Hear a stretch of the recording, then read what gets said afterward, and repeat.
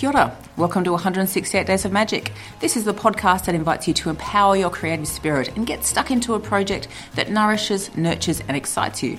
Each episode, we'll be looking at how mindfulness, productivity and creativity all come together to give you the power, stamina and resilience to bring something new into the world. My name's Jordan Harcourt-Hughes and I'm an artist living on New Zealand's stunning Kapiti Coast, which is just an hour north of Wellington. I'll be your host and creative champion on this journey, and I'll also be introducing you to some other wonderful people along the way, including some of our other local artists, wellbeing practitioners and life coaches to help us on our journey. Well, welcome to episode 2 of the podcast. Today on the mindfulness front, we're going to be exploring why mindfulness is so helpful for a creative practice. My podcast chat is with life coach Vicky Evans, and we're going to be talking about things like befriending your inner critic and addressing any limiting beliefs that may be holding you back. And we're also going to be talking about how to create space in your life, both physical and mental, emotional and spiritual, for creativity. So how do you allow space for a new creative piece of work to happen amidst the whole ensemble of everything else that's going on in your life? So let's get started. So today I wanted to explore mindfulness and share with you a little bit about my thoughts on why mindfulness is such a great complement to your creative practice. There's a lot of evidence to show how beneficial creativity is to our lives in general. So art helps us to find new ways to express ourselves, enjoy creative play, and slow down into a more relaxed state. Creativity can have a great impact on our well-being, and it's a foundational aspect of 168 Days of Magic. And the mindfulness component of the program takes it a step further, providing more opportunities to slow down, reduce fear, anxiety and stress, and to develop a reflective practice that can enable us to feel more grounded and self-assured in times of change and uncertainty. So what is mindfulness? Where did it come from? And why is it so powerful? Well, mindfulness is the ability to be fully present and aware of where we are, what we're doing, but without being overly reactive or overwhelmed by the present moment. So Berkeley's Greater Good Science Centre suggests that mindfulness means maintaining a moment-by-moment awareness of our thoughts, feelings, bodily sensations and surrounding environment through a gentle, nurturing lens. So mindfulness has its roots in long-standing Eastern spiritual traditions, particularly Buddhist philosophy, and it also started to emerge into more general public awareness in the 1970s. So the work of Jon Kabat-Zinn was particularly influential. He developed the mindfulness-based stress reduction program out of the University of Massachusetts Medical School, and that kind of started to bring mindfulness to broader audiences. So how does mindfulness enhance our creativity? Well, research demonstrates that mindfulness can improve our ability to concentrate, to decrease our fear of being judged, and also enhances our ability to be open-minded. So these are key elements that lead into successful creative work. So it allows us to relax into a flow state, to be comfortable taking risks, and also being curious. So mindfulness and meditation also engage the mind in non-verbal ways, and I think this is key for me. Often in our day-to-day logical headspace, we're caught up in language. Language is one of the key ways we interact and engage with people and with the world around us. But language and linguistics can also limit us and put us into a limited framework of understanding the world. And meditation and mindfulness practices that are aimed at slowing us down actually step us out of that linguistic framework into a more intuitive and subconscious connection. And that really, for me, is where the creative sense really starts to come through. So it's really a pathway, a stepping stone process into dropping down into a deeper, slower state. And that's where we start to really access those deep creative roots that we all have in us. So really that's just a starter for 10 on how mindfulness can be such a beneficial part of your creative practice. So over the coming episodes, I'll be sharing with you some of the things that I do from a mindfulness perspective, and you might like to try some of those as well. And you might just like to reflect on how they help you to deepen into a more productive and nourishing creative state. If you've already got some tips on how you use mindfulness to benefit creativity, I'd love to hear from you. You can email me at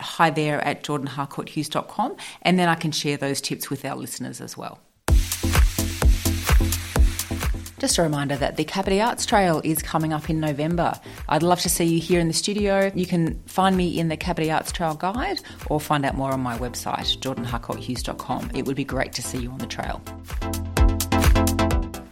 So my podcast chat is with life coach Vicky Evans. Vicky focuses on enabling confidence, productivity and success, and her mission is to inspire, teach, motivate and encourage others to give their best every day. So Vicky, welcome to the podcast. Thank you. Delighted to be here. You're a life coach and a self-confessed recovering perfectionist. What does that mean and how did you learn to befriend your inner critic?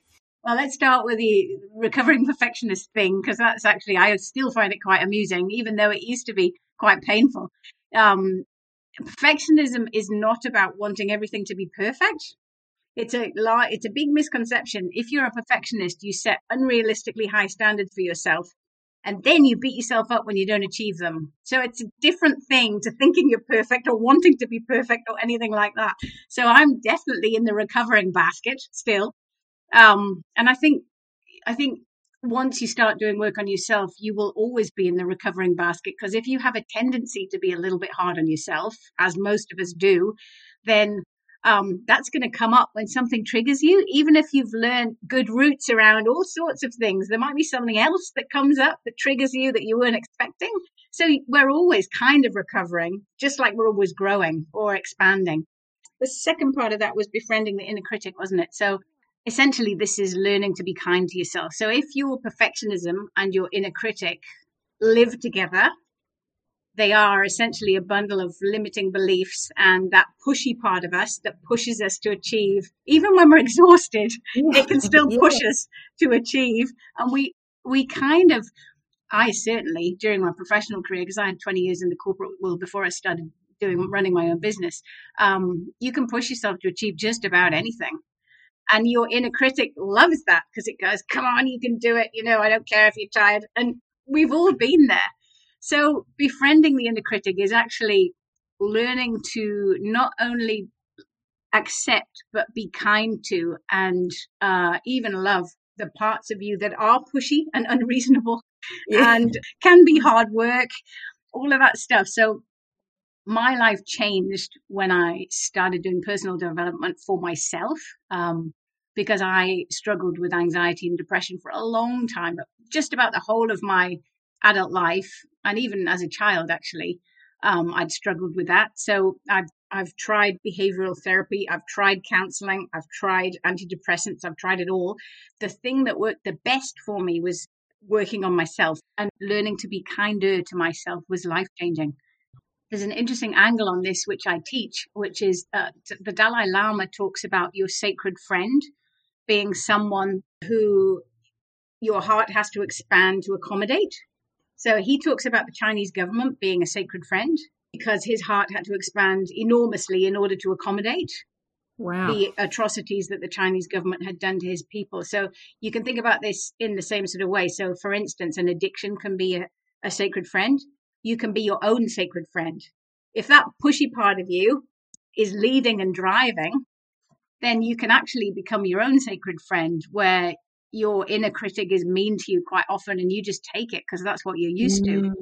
So turning that around, befriending your inner critic, learning to be kinder to yourself actually changes everything, absolutely everything, because it all starts with you and your relationship with yourself. So what does that look like? Your inner critic is on you all the time and just demanding lots of different things. So this approach of enveloping it in kindness, is that something that then just turns the dial down or makes you stronger in terms of not letting it lead you down the garden path? Well, it's probably a mixture. The best way to describe it to start with would be that you catch yourself, or you catch your inner critic snarling at you or pushing you when you actually are a bit resistant to that. Like, actually, I'd like to have a rest today, or maybe go for a walk. And she's going, come on, you said you'd do this. So it's a mixture of that. So if you catch yourself saying something that you wouldn't say to someone else, that's how I term it to myself. In the beginning, when I was learning, I would say, you wouldn't say that to someone else. You wouldn't let someone speak to your daughter like that. So don't speak to yourself like that. It's training your mind to respond in a different manner. No, it's a great rule of thumb. Now, I've read some of your blog posts and I really was interested to read some of them, particularly around the topic of self-sabotage. I was wondering if you could give us some context around what that looks like and how you kind of help people through that. The root of self-sabotage is actually your limiting beliefs. So if you say to yourself, I'm going to step forward and try and do, let's just say I'm going to step forward and open up my own business or run a new course or something, and I've never done that before, your limiting beliefs will say, well, you can't do that. You've never done it before. Who do you think you are to put a course out there? Who's going to listen to you? And it'll say all of those things that actually might make you kind of, like backpedal just a little bit. Oh, actually, right. I haven't ever done this before. Maybe I'm not as qualified as I thought I was. That's a terrible idea. What if people laugh at me? And all of those things, if they come up, you will in the end, if you allow the self-sabotage to happen, you backpedal. So you're right back where you started and you go, actually, that's a terrible idea. I'm not going to do that at all. Maybe I'll just keep doing what I'm doing because that's much safer. So you stay in the comfort zone.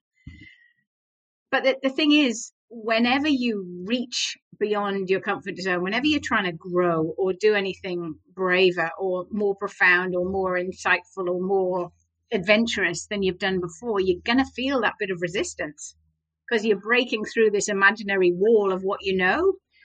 Yeah. So it's so interesting that we've got these two parts of ourselves. So in one way that we've got the imagination to be able to say, oh, that could be amazing. And then we've got the other part of us that says, oh, that's not possible. So they're almost going against each other, aren't they? Yes, absolutely. And when I first, I had my children really late in life. I had my son when I was 40 and I had my daughter when I was 42. So I'd had a long professional career, completely turned it on its head when I had children, turned into a stay-home mum, which completely surprised me, but was a wonderful experience, a growth experience as well.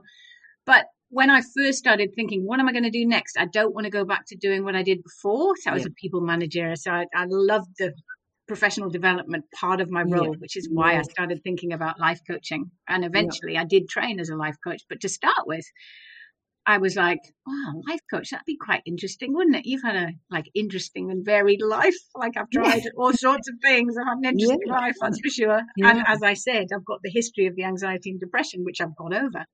But part of me went, who would even listen to you? Who would pay you to listen to you? Come on, you've got to be kidding. So the self-sabotage would have jumped in and gone, no, you can't. And then the rational part of my mind went, where would you train? How much would it cost? How do you know you'd have a good provider to train with? All of that stuff will come in around the edges. And as you said, the little part of you that went, oh, wow, that's exciting.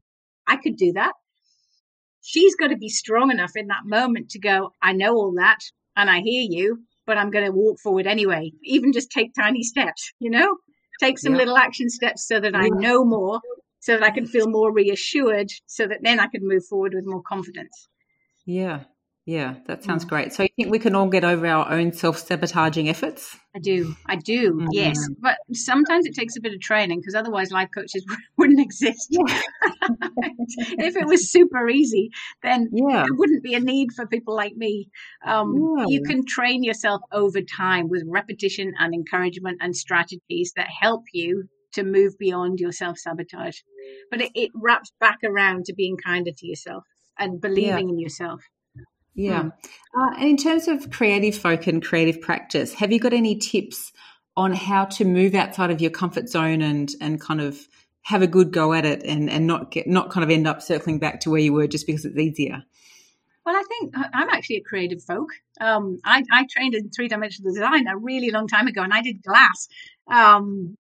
And then I got into working agency side and the customer development and the people management and all of that sort of stuff. So I kind of went sideways, but I still loved what I did.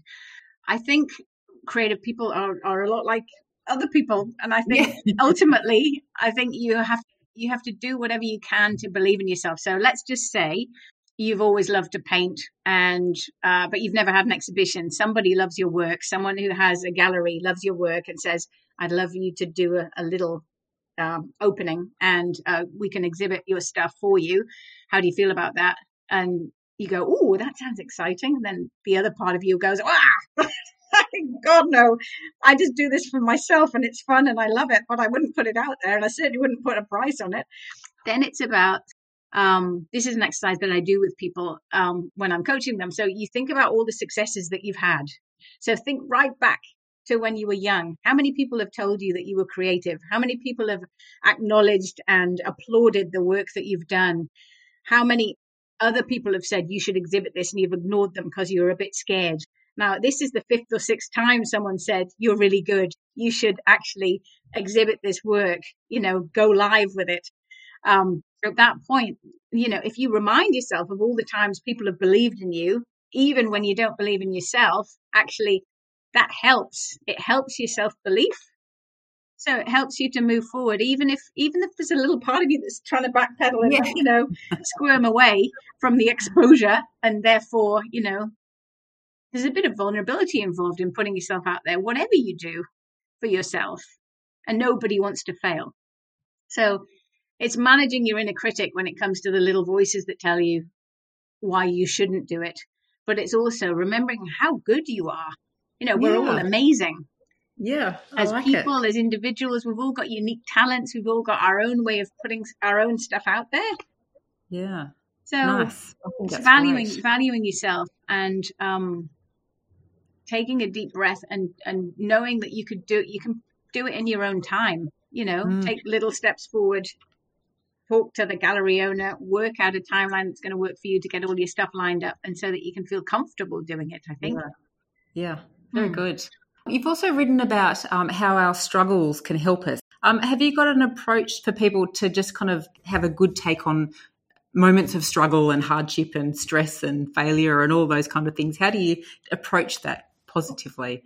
I think when I very first start people on a course that I run called Dream Builder, we talk about your longings and your discontent. So your longings and your discontent are your growth signals. So there's struggle bound up in your longings and there's struggle bound up in your discontent, isn't there? So if you're thinking about what you want to do with your life to move yourself forward, your longings and your discontent are a good indicator. So your discontent's obviously what you don't want to move forward with. You don't want more of that. You want less of that. So what do you want instead? You want the opposite, actually. And your longings, it's actually following your intuition rather than not. So your struggles, any resistance that you might feel, any struggle that you might feel, it's growth. You can't grow. Like even if you just think about a little apple pip, they're quite hard and shiny on the outside, aren't they? Like to get a little green shoot, a little soft green shoot out of that apple pip, it's got to grow and grow and grow. It's got to really stretch itself. It's the same for us, however good we are, when we decide we're going to grow and we're going to shoot, it takes a bit of pressure on the outside, I think, to push through and to move beyond that. And there's a lovely analogy here about growth and bamboo. So if you have a bamboo plant and you look after it and you water it, the first year it grows about 1 centimeter, and you look after it, you water it, the second year it grows about 1 centimeter. That goes on. In the 4th year or the 5th year, it shoots up about 15 feet. If you're aiming to grow, you've got to put down your roots, haven't you? Yeah. You've got to get your roots nicely established. You've got to take lots and lots and lots of little steps so that you feel reassured that you're doing the right things and you're growing your foundations and you're stabilizing and you're kind of settling into what you're doing. And you might grow your business. I've experienced this a little bit in the 1st year, a little bit in the 2nd year, a little bit in the 3rd year. This is the 4th year. My business has gone like bamboo. So, it's a great analogy. Yeah. So the struggle and the resistance that you feel are part of the growth. And if you don't push through them, you'll stay the same. You have to move through them. And sometimes that takes a truckload of patience. That's cool. Thank you. One final question for you, Vicky. What does the good life look like for you? I'm kind of living it, to be honest. I don't want to sound smug at all because I don't feel smug. I just feel happy. But I run my business around my kids. I'm a single parent, and therefore to be able to drop them off at school and pick them up at 3:00 and still do what I do during the day is awesome. I can walk up the hill to Marpuya and get some nature, get a nature fix in between clients if I like, or I can go outside in the garden and talk to the cat for a bit. It's lovely. I get my exercise through yoga and Pilates, which I teach, and I teach it to keep that level of fitness and mental and physical wellness in my life. It's scheduled in, so I can't miss it. I'm teaching other people. And so, eating great, looking after your body the best possible way you can, getting tons of sleep. Epsom salt baths are a lovely thing to do to keep your body in really good shape. And I think ultimately what was missing from my life when I was experiencing anxiety and depression, the thing that was missing for me was making a contribution. So if you're going to have a good life, this is just my personal view. For me, all that other stuff is great. You can be fit and healthy and happy and, have harmonious relationships, and that's all really good. But doing something that you love and making a contribution whilst doing that is really important. So I make a contribution, obviously, during sessions, talking to people, helping them change their lives positively. But also I contribute 10% of everything that I generate as income to a charity of my choice or my client's choice. And that's a way of contributing tangibly to the kind of the greater good, if you like. So we contribute to the SPCA, and we contribute to Women's Refuge and many, many other causes, UNICEF, and, whatever happens to be current at the time. And it might be a cause close to a client's heart if they've had an experience with, or a parent maybe's had an experience with an illness, for instance. So I love that. That makes a big difference. And the last part of it would be being kinder to yourself, because you can't actually, even if you've got the trappings of everything else looking wonderful on the outside, if you're not kind to yourself, actually, you're not having the best life that you could live. Very profound and inspirational, and probably a great place to end up on. Vicky, thank you very much. My pleasure. Great to meet you. You too.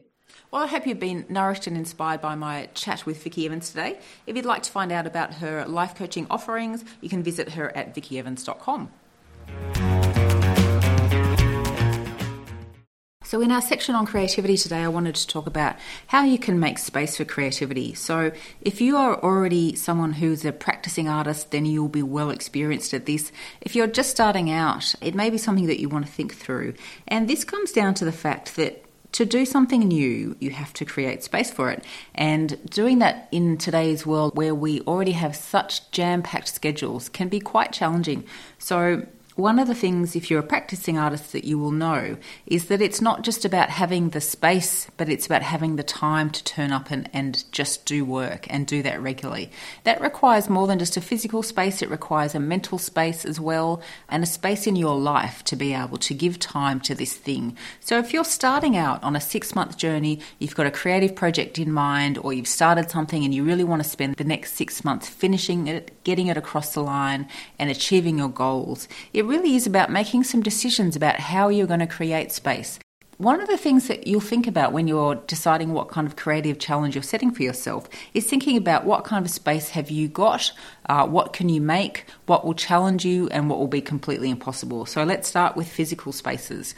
Physical spaces are essentially a requirement for creative work because, to me, particularly with intuitive creative work, you have to be able to drift off from the everyday. You need to find a way to not be distracted, not be stimulated by the world around you, but to turn inwards. And that turning inwards to find your inner voice, your own creative voice and your creative sensibilities requires a little bit of quiet and less stimulation from the outside world, so you can dial up the internal and dial up your own voice and learn to listen again to your intuition, to what's going on inside, to your own thoughts, your own ideas, your own insights, your own wisdom.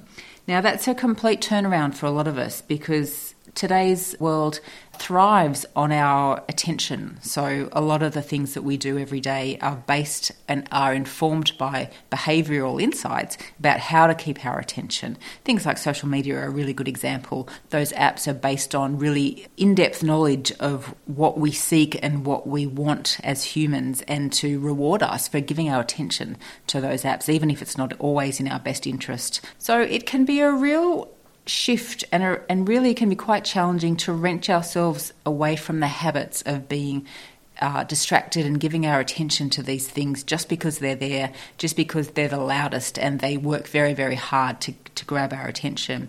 So part of creative practice is learning how to dial those things down, shutting off social, turning off the TV, and entering into the void of quiet, space to be able to find yourself again and not just be what the world wants you to be, but find your own reason for being. So creative space might be a room in your house that you section off to be creative. It might be a desk that you clean up and take over. Depends, of course, on what creative project that you're doing. So if you're doing a writing project, that desk might be perfect. If you're starting to do a visual arts project, you might need some space on the floor or some space in the garage. You might hire a studio space. You might rent out a space that you can share with a few other people that just gives you that extra bit of space a few times a week. So depending on the scale of your creative project, the spatial requirements will be different, but have a think about it, because it's part of, I think, setting an intention to do the work. Creating the space follows that intention, and it is aligned with intending to do the work. So if you intend to do the work, you must create a space in which it will happen. And that is a great way to support and reinforce that intention, because you're following through. You've made a decision of something that you want to do and achieve, and now you're taking the first steps to get there. So creating a physical space and protecting it and making it your own for 6 months is a really great first step. I understand that sometimes this can be hard, and sometimes you might really struggle to find a space that you can claim. You might have a really small space that you live in. You might have kids and really don't have anywhere that you can claim for yourself. But I'd recommend that even if you can just find a small space, a space to have your art supplies or to have your journals or your writing notes, that's a really good first step. The second thing to think about is mental space. So again, it's not just physical space, but it's the space to be able to think, to slow down and give your energy to this creative idea. So that requires us to have the reserves of mental energy and thinking to be able to really kind of put your whole head, heart, mind and soul into this thing. And that's really hard to do if you're doing 1,000 other things. So again, this comes down to making some decisions. So I always say to people, when you start on a creative piece of work, you may have to give something up. So you may have to give something up for just a little while. Since this is a 6-month project, you may have to just give something up for 6 months. So if you do sport on the weekend, you might decide that actually one of those things is going to go and you're going to give that time to this. And that's going to give you some physical energy, some mental energy, and help you along your way to delivering on this idea that you've hatched. It's also good to remember that space, physical and mental space, doesn't have to be locked in. It doesn't have to be the same place all the time. So one of the things that I have done throughout my career, throughout my creative endeavours, is rent a space. Now, renting spaces can be done in several different ways. One of my longest running traditions has been to rent a table over coffee in the morning. So I buy a couple of coffees, maybe some breakfast, and that space becomes my creative desk for an hour or so. And it's the best part of the day for me. I can watch the world go by. I can think, I can doodle, I can draw, I can plan, I can reflect on what I've done and what I need to do next. And that table can be anywhere. That's where you'll usually find me, anywhere on the Kapiti Coast between 7 and 8 in the morning. I'll be at any one of 100 different cafes, enjoying my coffee, looking out on the beautiful horizon and thinking about my creative work. So that's a great way to rent a small place for a small amount of time. Over the years, I've also rented office spaces, studio spaces, and there's lots of different ways that you can do that these days. So even if it's just for a week or a month or even a long weekend, if you want to give yourself a long weekend, you can hire places by the hour, by the day, by the week. That's a wonderful gift to yourself, even if it's not sustainable over a long time, just to get you going or to give you a break or to just have a fun weekend of thinking and ideating. Things like a writer's retreat or a creative retreat, they're wonderful ways to contribute the energy that you need to deliver a creative project. I hope you've enjoyed today's episode. Next time we'll be talking about how to select your support team as you get moving with a creative project. My podcast chat is with neurotherapist Corinne Allen. We're talking about art therapy and colour diagnostics. And I'll be sharing a little bit about the creative project that I'll be working on as we make our way through this podcast series. And just a reminder that if you're enjoying the podcast, please do leave a review. That'll help other people find it and enjoy it as well. Thanks, and see you next time.